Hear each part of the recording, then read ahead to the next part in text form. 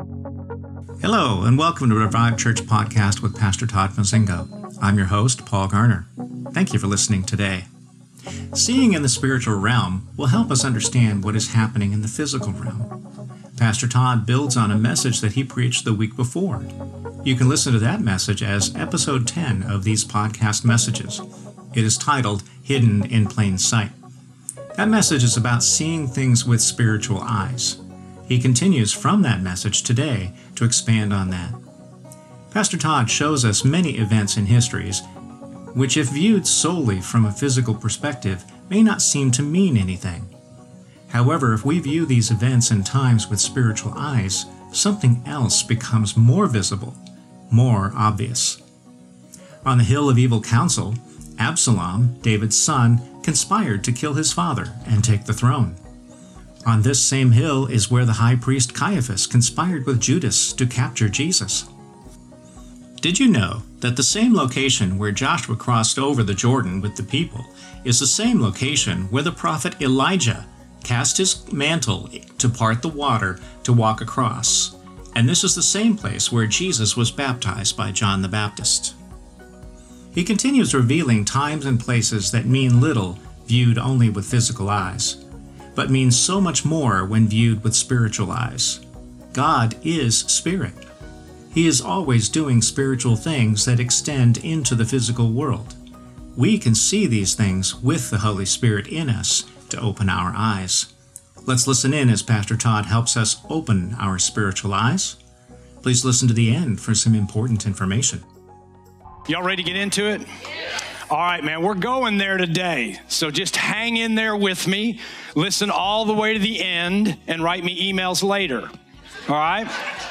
Last week, we talked about seeing things with spiritual eyes. I'm going to kind of stay on this. This is kind of a next step in that message, a further step I want to go. We talked about recognizing the things that are going on in the spiritual realm instead of just looking at them in the physical realm. So today, I want to show you how seeing in the spiritual realm will help us actually understand what's going on in the physical realm.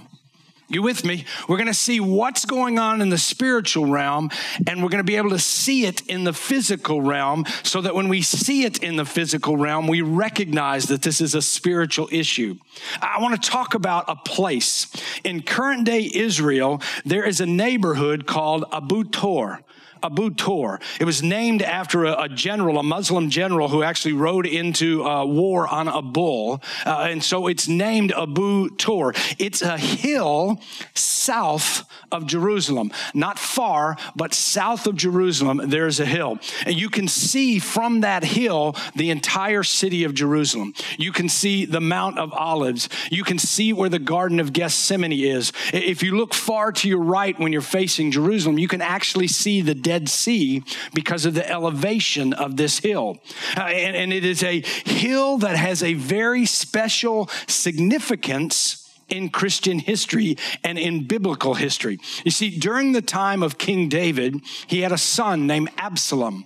And Absalom decided to mutiny and revolt against his father, David, who was the king. And he got some advice from a man named Ahithophel. Go ahead and say that, Ahithophel. The man's name was Ahithophel. He was actually a counselor to King David, and Absalom sought him out, and Ahithophel and Absalom actually came up with a plan together to go against King David. The story is in 2 Samuel 15 and 16. They met on this hill. Absalom had gone south from Jerusalem all the way as far as Hebron, but when he met with Ahithophel, the conversation took place on this hill just south of the city, overlooking the city. And so Ahithophel counsels Absalom on how to overthrow his father David, and that hill, because of that conversation, has been given a name. The name of that hill is the Hill of Evil Counsel. You can go look this up when you get home. The Hill of Evil Counsel. Absalom and Ahithophel's plans fail. Ahithophel tells him, hey, go in and get all the concubines and I'll bring 12,000 men and we'll go in and raid. But the plan fails because Absalom also takes counsel from another one of David's advisors, and that advisor was faithful to David. So he told David what Absalom was planning to do. What ends up happening in the story is Absalom is riding on a donkey and his hair gets caught in the branches of a tree and the donkey goes out from under him and he hangs there. And when the people faithful to David go find him, Joab finds him, he runs a spear through his heart. Because of this whole thing, Ahithophel actually hangs himself. But the story revolves around this place called the Hill of Evil Counsel. It has a reputation, this hill does, of being a place for ungodly counsel. Let me say that again.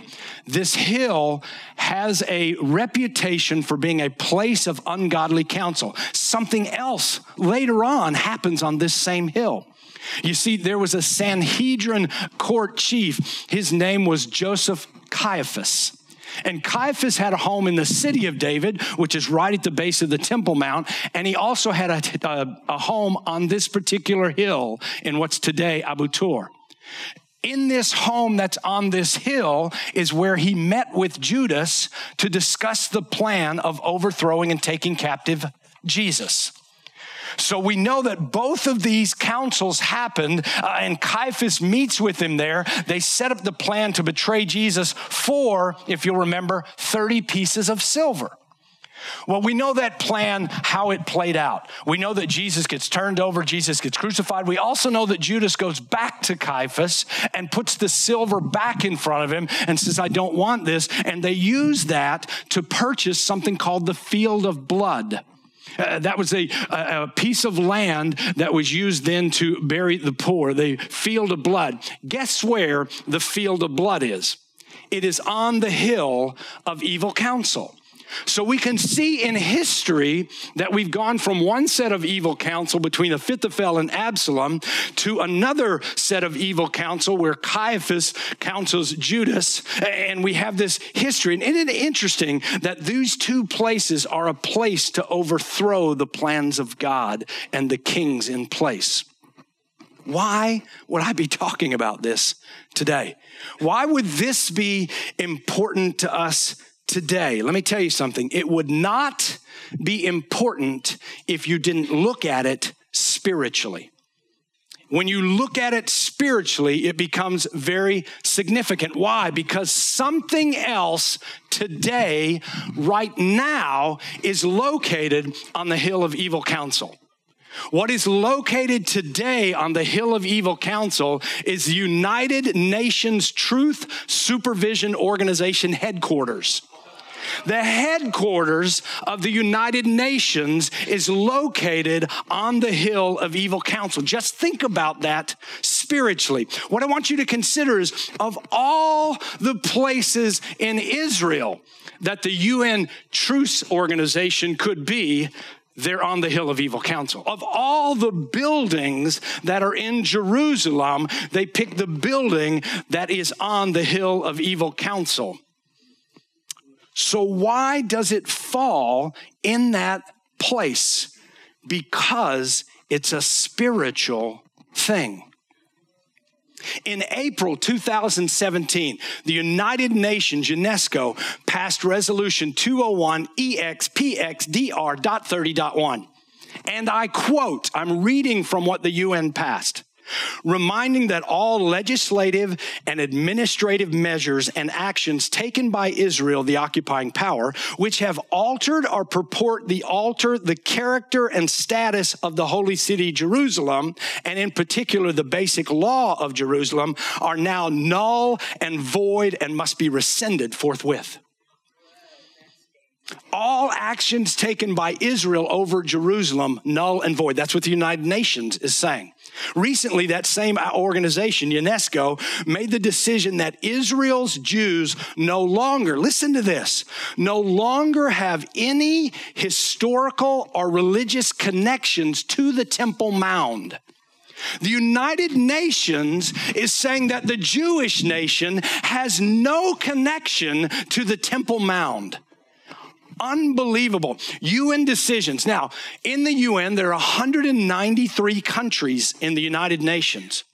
The UN Human Rights Council, from its creation in June 2006 till June 2016, the UN Human Rights Council over 1 decade adopted 135 resolutions criticizing countries, and 68 of those 135 were against Israel. The United Nations General Assembly from 2012 to 15 has adopted 97 resolutions criticizing countries. 83 of the 97 are against Israel. UNESCO, each year, UNESCO adopts 10 resolutions of the year, and they criticize only Israel. They don't criticize any other UN member state out of the 193, only Israel. Before 1990, the Security Council, the UN Security Council, passed 175 resolutions, 97 against one country, Israel. The UN General Assembly before 1990 voted on 690 resolutions, 429 were against one country, Israel. Israel is the only member of the UN that is not permitted membership on the Security Council. And so when you look and see that just a short time ago, the U.S. decided to recognize Jerusalem as the head of Israel and move their embassy there, the UN condemned that action. And they're located on the hill of evil counsel. And if you think about it spiritually and historically, here's what you're seeing. You will miss, if you don't look at spiritually, that God is letting you know based on their physical location that spiritually they are against the kingdom of God just by where they're located at. So if you begin to look at these things spiritually, you all of a sudden say, that totally makes sense that they'd be against Israel. Look where they've chosen for their headquarters. And while we're talking about politics, let's just jump in, okay? Has this been a week for politics in our country? We vote. And when we vote as believers, we vote based on the Word of God. You take a platform and you take the Word of God and you say which ones line up, and you vote. And if you say, as some people do, that God sets all government leaders in place, it's not us, so he's in control. Listen, I've heard that logic. I'm not here to defy or contest anybody, but I just want to show you a couple scriptures. I want you to consider these two scriptures. Romans 13, verse 1. Every person is to be in subjection to the governing authorities, for there is no authority except from God, and those who exist are established by God. Therefore, whoever resists authority has opposed the ordinance of God, and they have opposed and will receive condemnation upon themselves. And I've heard this over and over and over, where we talk about you have to recognize that God put that evil leader in place. That is not what this scripture's saying. Let me show you what it is saying. It's saying there is an ordinance of God. Whoever resists authority has opposed the ordinance of God. What God is talking about in this scripture is authority, not the person in authority, but that God has established authority. God says there are people who will oppose governing authority in their life, and submission to authority is key to serving God. So what he's saying is, I have put this thing in place called governing authority that you'll come into submission to, so you understand how to come into submission to an authoritative God. So I put the system in place. And so some people say, well, but doesn't that mean everybody that's in a leadership role is put in place by God? I'm going to take you to Hosea chapter 8. Hosea chapter 8, verse 4. You can circle this one. You can write it down. You can read it later. This is what it says. God is saying this. They have set up kings, but not by me. They have appointed princes that I did not know of it. Now listen, when God is saying, I did not know it, he's saying, I don't acknowledge it. I don't give consent to who they've chosen. With their silver and gold, they've made idols for themselves that they might be cut off. Listen, we have to be subject to governing authorities because God ordained authority, but we can put ungodly leaders in position of governing authority. Do you remember when the people had judges and they said, we want a king, and God said, you don't need a king, you need judges. And they said, no, we want a king. So God said, okay, you want a king? I'll give you a king, because they wanted a king, not because a king was the best thing for them. Now I want you to hear me out. Scripture very clearly says we must pray for our leaders, good or bad.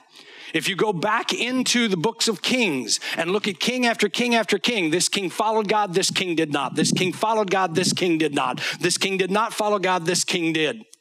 In 2 Timothy 2:1, it says, first of all, then I urge that entreaties and prayers and petitions and thanksgiving may be half on all men, for kings and for all who are in authority, that's inside the church and outside the church, so that we may lead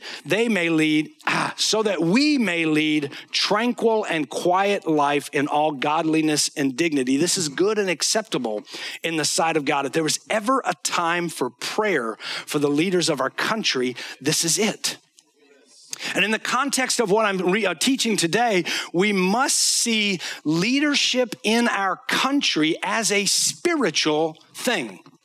As a spiritual thing. If you don't see the spirit of death and the spirit of division are at work in our country, you will make this a battle about people, politics, and parties. And it's not. I want you to consider this scripture in light of what's gone on just this week in our country. Proverbs 6:16 through 19. There are 6 things which the Lord hates. Yes, 7 which are an abomination to him. Haughty eyes, a lying tongue, hands that shed innocent blood, a heart that devises wicked plans, feet that run rapidly to evil, a false witness who utters lies, and one who spreads strife among brothers. Is it me, or have we seen all of those this week? Listen, if you don't see abortion as hands that shed innocent blood, you'll think about party politics and voting instead of spiritually what's going on. Let's let you digest that for a minute. We need to be looking for the spiritual signs that are in the Word of God. We need to understand they're there for our purpose. If you will not understand the symbols of the Bible, then you won't see that birds of the air are demonic spirits in Scripture. When the seed gets cast, when the word gets spread, it's the birds of the air who come and take it away. You will not see that wild beast in Scripture are demonic spirits. When Jesus was in the desert, and near the end of it, Satan came and had this conversation where he tried to get him to do those 3 different things. It says that Jesus was there, Satan was there, and the wild beast were there. Do you really think we needed to know that bears and lions were there? It's the evil spirits that came with Satan to tempt Jesus. You won't see that scorpions are also demonic spirits in Revelation 9 and Luke 10:19. But you have authority over the birds of the air, the wild beast, and the scorpions. Amen. If you don't look at this spiritually, you won't see that dry bones are a symbol of spiritual death, that stars and lampstands are symbols of God's ministers, that arrows and locusts are symbols of God's judgment, that breaking a jar is a symbol of the destruction of Jerusalem, that being thirsty is a symbol of spiritual need, that anointing is a symbol of empowerment of God's Spirit, that Babylon is a religious apostasy and a confusion, that fire, oil, water, and wind all represent the Holy Spirit, and on and on and on in Scripture. If you don't look at the Word of God with spiritual eyes, you will not get Holy Spirit revelation. And you need that revelation to see things like repetitive cycles.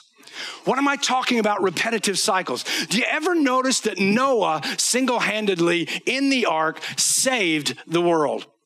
He did it and he sent out a dove. The repetitive cycle is Jesus and the Holy Spirit. Did you notice that Abraham, after having his son carry the wood to the top of the hill, was going to sacrifice his son? It is God and Jesus' sacrifice. Did you notice that Moses, a savior, goes into the land of Egypt, sets them free from their bondage to deliver them to a promised land? It's Jesus setting you out of the bondage of sin and taking you to a promised land. If you don't look at the Word of God with spiritual eyes, you will not get Holy Spirit revelation. You will look for rules to live by to be a good person. Oh, let me say that again. If you do not get Spirit-filled revelation on the Word, the Bible will be a book of rules to become a good person. You will not see a spiritual kingdom in your role in it. You will not see a territory that you have been given. You will not understand how to do spiritual battle against a spiritual enemy. You will not understand the authority that you have over that enemy. You will not know your calling in the kingdom of God, and you will not know how to operate under the authority that He put you under.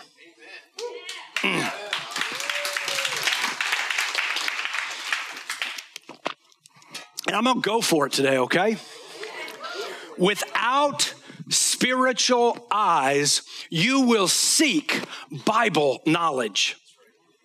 And Bible knowledge does not equate to spiritual growth. Let me say that again. If you do not look with spiritual eyes, you will seek Bible knowledge, and Bible knowledge does not equate to spiritual growth. Yes, I just said that. Yes, Bible knowledge is intelligence without spiritual application. Spiritual growth is producing fruit in the kingdom of God. It's exercising authority in the kingdom. It's advancing the kingdom of God.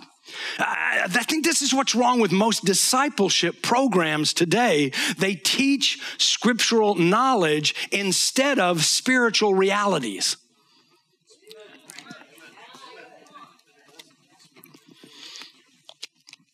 I'm going to say that again. I think the problem with most discipleship programs in church is we're teaching scriptural knowledge, but not spiritual realities. How many of you been to a Bible study in your life? Okay, I don't know about you, but I've been to Bible studies all my life. How did I live so many years going to so many Bible studies, but not having the ability to exercise the authority over the enemy in my own life? Why? Because I read about something and I had the knowledge of it, but I didn't know how to apply it. We thought knowledge made you a better believer, but without spiritual revelation, it is just information. And if you want Bible knowledge, go to a seminary. Let them teach you their denomination. I know that. I've been there. I've done that. But if you want to be strong in the kingdom of God, ask the Spirit to reveal the truth of the word to you. Nehemiah 9:19-20. You, in your great compassion, O God, did not forsake them in the wilderness. The pillar of cloud did not leave them by day to guide them on their way, nor the pillar of fire by night to light for them the way in which they were to go. You gave your good Spirit to instruct them. Your manna you did not withhold from their mouth, and you gave them water for their thirst. Do you think he's talking about having bread and water in the desert? No, he's saying, I gave you the Holy Spirit to lead you to the bread of life, Jesus, so that you can flow with rivers of living water. How can you possibly survive this corrupt world without the Holy Spirit teaching us the Word of God? 1 John chapter 2, 25. This is the promise which he himself made to us, eternal life. These things I've written to you concerning those who are trying to deceive you. As for you, the anointing, Holy Spirit, which you received from him, God, abides in you, and you have no need for anyone to teach you, but as his anointing teaches you about all things, and is true and is not a lie, and just as it has taught you, you abide in him. Do you think that the Holy Spirit wants to teach you Bible knowledge? He does, but I want you to remember that the Holy Spirit is a spirit. The Holy Spirit is spirit. So when he teaches in spirit. He is teaching you in spirit what the Word of God says, so you can go past food and water and bread onto living in authority in the kingdom of God. John 14:26, but the Helper, the Holy Spirit, whom the Father will send in my name, he, Holy Spirit, will teach you all things, and he'll bring to your remembrance all that I said. If the Holy Spirit is spirit and he teaches in spirit, then we must understand the word from the spiritual perspective. We have to stop trying to gain knowledge and instead look for spiritual insights and signs. Because when spiritual insights come, hear me out, this is my last point. When spiritual insight comes, we will look and we will say, the United Nations works against the people of God. And one of the evidences is that they are located on the hill of counsel, of evil counsel. Stand to your feet, please. I'll ask my prayer ministers to come forward, but today we're going to pray for this country of ours. And we're going to pray for spiritual eyes to see what's going on in the spirit, getting off of the people and the politics and recognizing the evil that's at work in our country. The enemy is wanting to destroy, kill, and steal. And as believers, we are the authority to shut that down. We just declare this morning that we stand on holy ground, and we see things from a spiritual perspective. And in the name of Jesus, we declare truth, light, and love. And no longer will your people be fooled and deceived by the enemy's plan. No longer will they be distracted by the politics and the people and the parties, but we will look at things with spiritual eyes, and we will stand up for the Holy Spirit, and we will stand up for the kingdom of God, and we will follow you, God. As for this house, we will serve the Lord. In Jesus' name, amen. Well, what did you think? Has God been speaking to you about any of these things? We would love to hear from you. You can email us at podcast@reviveusnow.com. We are excited that Pastor Todd has released his latest book called Get It Together. So why is marriage so hard for people? Why do wonderful couples fall in love, believe that they are perfect for each other, and then step into a nightmare? Why are there advertisements on social media and even on highway billboards for good divorce attorneys? And more importantly, why do you struggle to make something work when you believe it should be so easy? Get It Together is an exploration of the design and concept of marriage. It is direct, to the point, and scriptural. God clearly explains his design for marriage, so we just need to learn his design. This book lays out what is actually a very simple fix for most struggling marriages. You will be amazed at how easy it is to begin the journey to an enjoyable, fulfilling, and exciting marriage by learning how to get it together. This new book is available now on Amazon. This podcast is brought to you by Revive Church of Stuart, Florida. You can learn more about us at our website, reviveusnow.com. If you would like to support this ministry, go to our website, reviveusnow.com/give. If you live in our area or are planning a visit to our area, we would love to have you join us. We are located at 8851 Southwest Old Kansas Avenue, Stuart, Florida. If you enjoy this podcast, why not click to subscribe right here on the podcast site of your choice? That way you won't miss any of Pastor Todd's and Revive Church's future podcasts. Thank you for joining us.